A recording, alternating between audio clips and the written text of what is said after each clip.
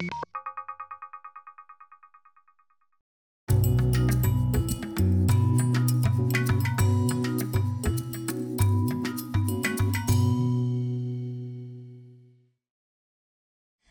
everybody. I'm Shelley Kurth, and I'm here with my colleague, Dr. Nicole Assisi, and we are here today to talk to you about how to stay sane in these unprecedented times of parenting.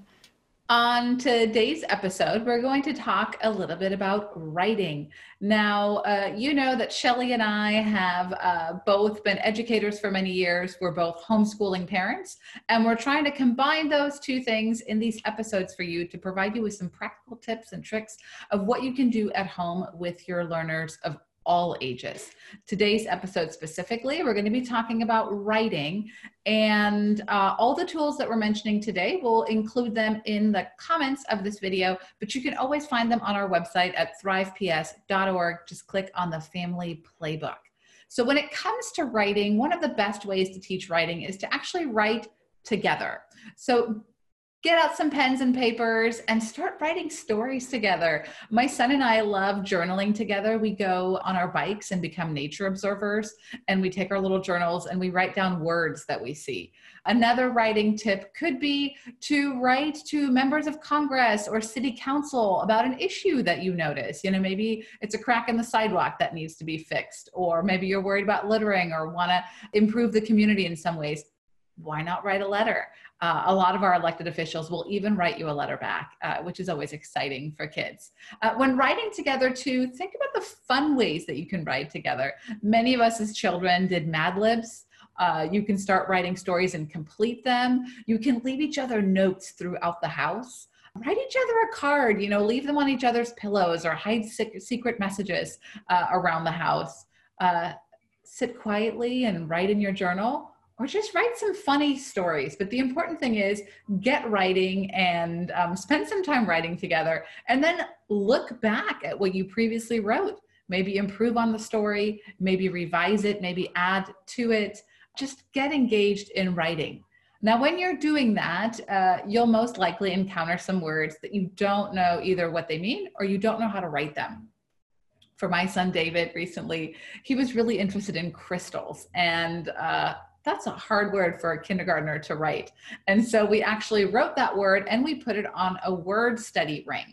Now, in previous episodes, we've talked about these little binder rings. You can see a picture right here. And so on that ring, write the words that you want to use in a story but that are hard to write, or put down some words that you don't know the definitions of, but that you want to learn with more fluency. My son lately has also really been into synonyms, so words that have the same meaning. And you can put those on there as well. Like, what are the different ways for your stories that you can use the word said, or, you know, but then he yelled, he shouted, he bellowed. So many ways to get creative with language. Just engage, look them up, add to them, grab a little journal, and have some fun. Shelley, what else can our viewers do to engage in writing with their child? Sure. You know, you were talking about writing together, and I think that's awesome, but it's not always realistic as working parents, you know, juggling home and juggling homeschool. What does that look like? But I encourage you, whether or not you can write with your kiddo, to let them keep a writing journal. Your goal, especially during distance learning, is to grow independent learners. So writing is one of those ways that we can really push independence on our kids. Do some of that pre-work of writing together, but then hand over the writing journal and allow them to get creative and write. And that journal lets them see progress of their work. I like the kind that gives you a space for pictures and writing. I've actually seen parents do like half and half pieces of paper where they put like the computer paper on half and then put in the binder paper and glue it to the other half. You don't have to get that creative. Just allowing your pictures and words to tell the story together is really fun, especially for your younger learners. And providing some prompts, because it's really hard for little kids especially, but I think for everyone to just think about what to write. That's a scary thing. What am I going to write? So if you brainstorm some ideas, but then just lift up and give some of those prompts for your little guys. Your little guys really will lean into things like, Tell about your favorite family vacation or your favorite foods.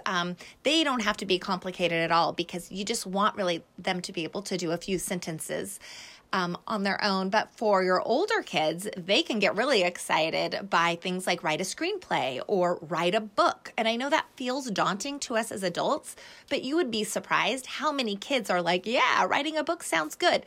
I've even included here, there's a book writing guide for elementary school kids that are in the notes. So they will enjoy that. They might enjoy that.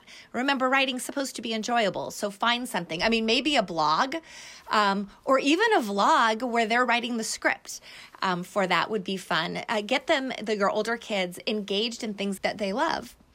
Set a timer.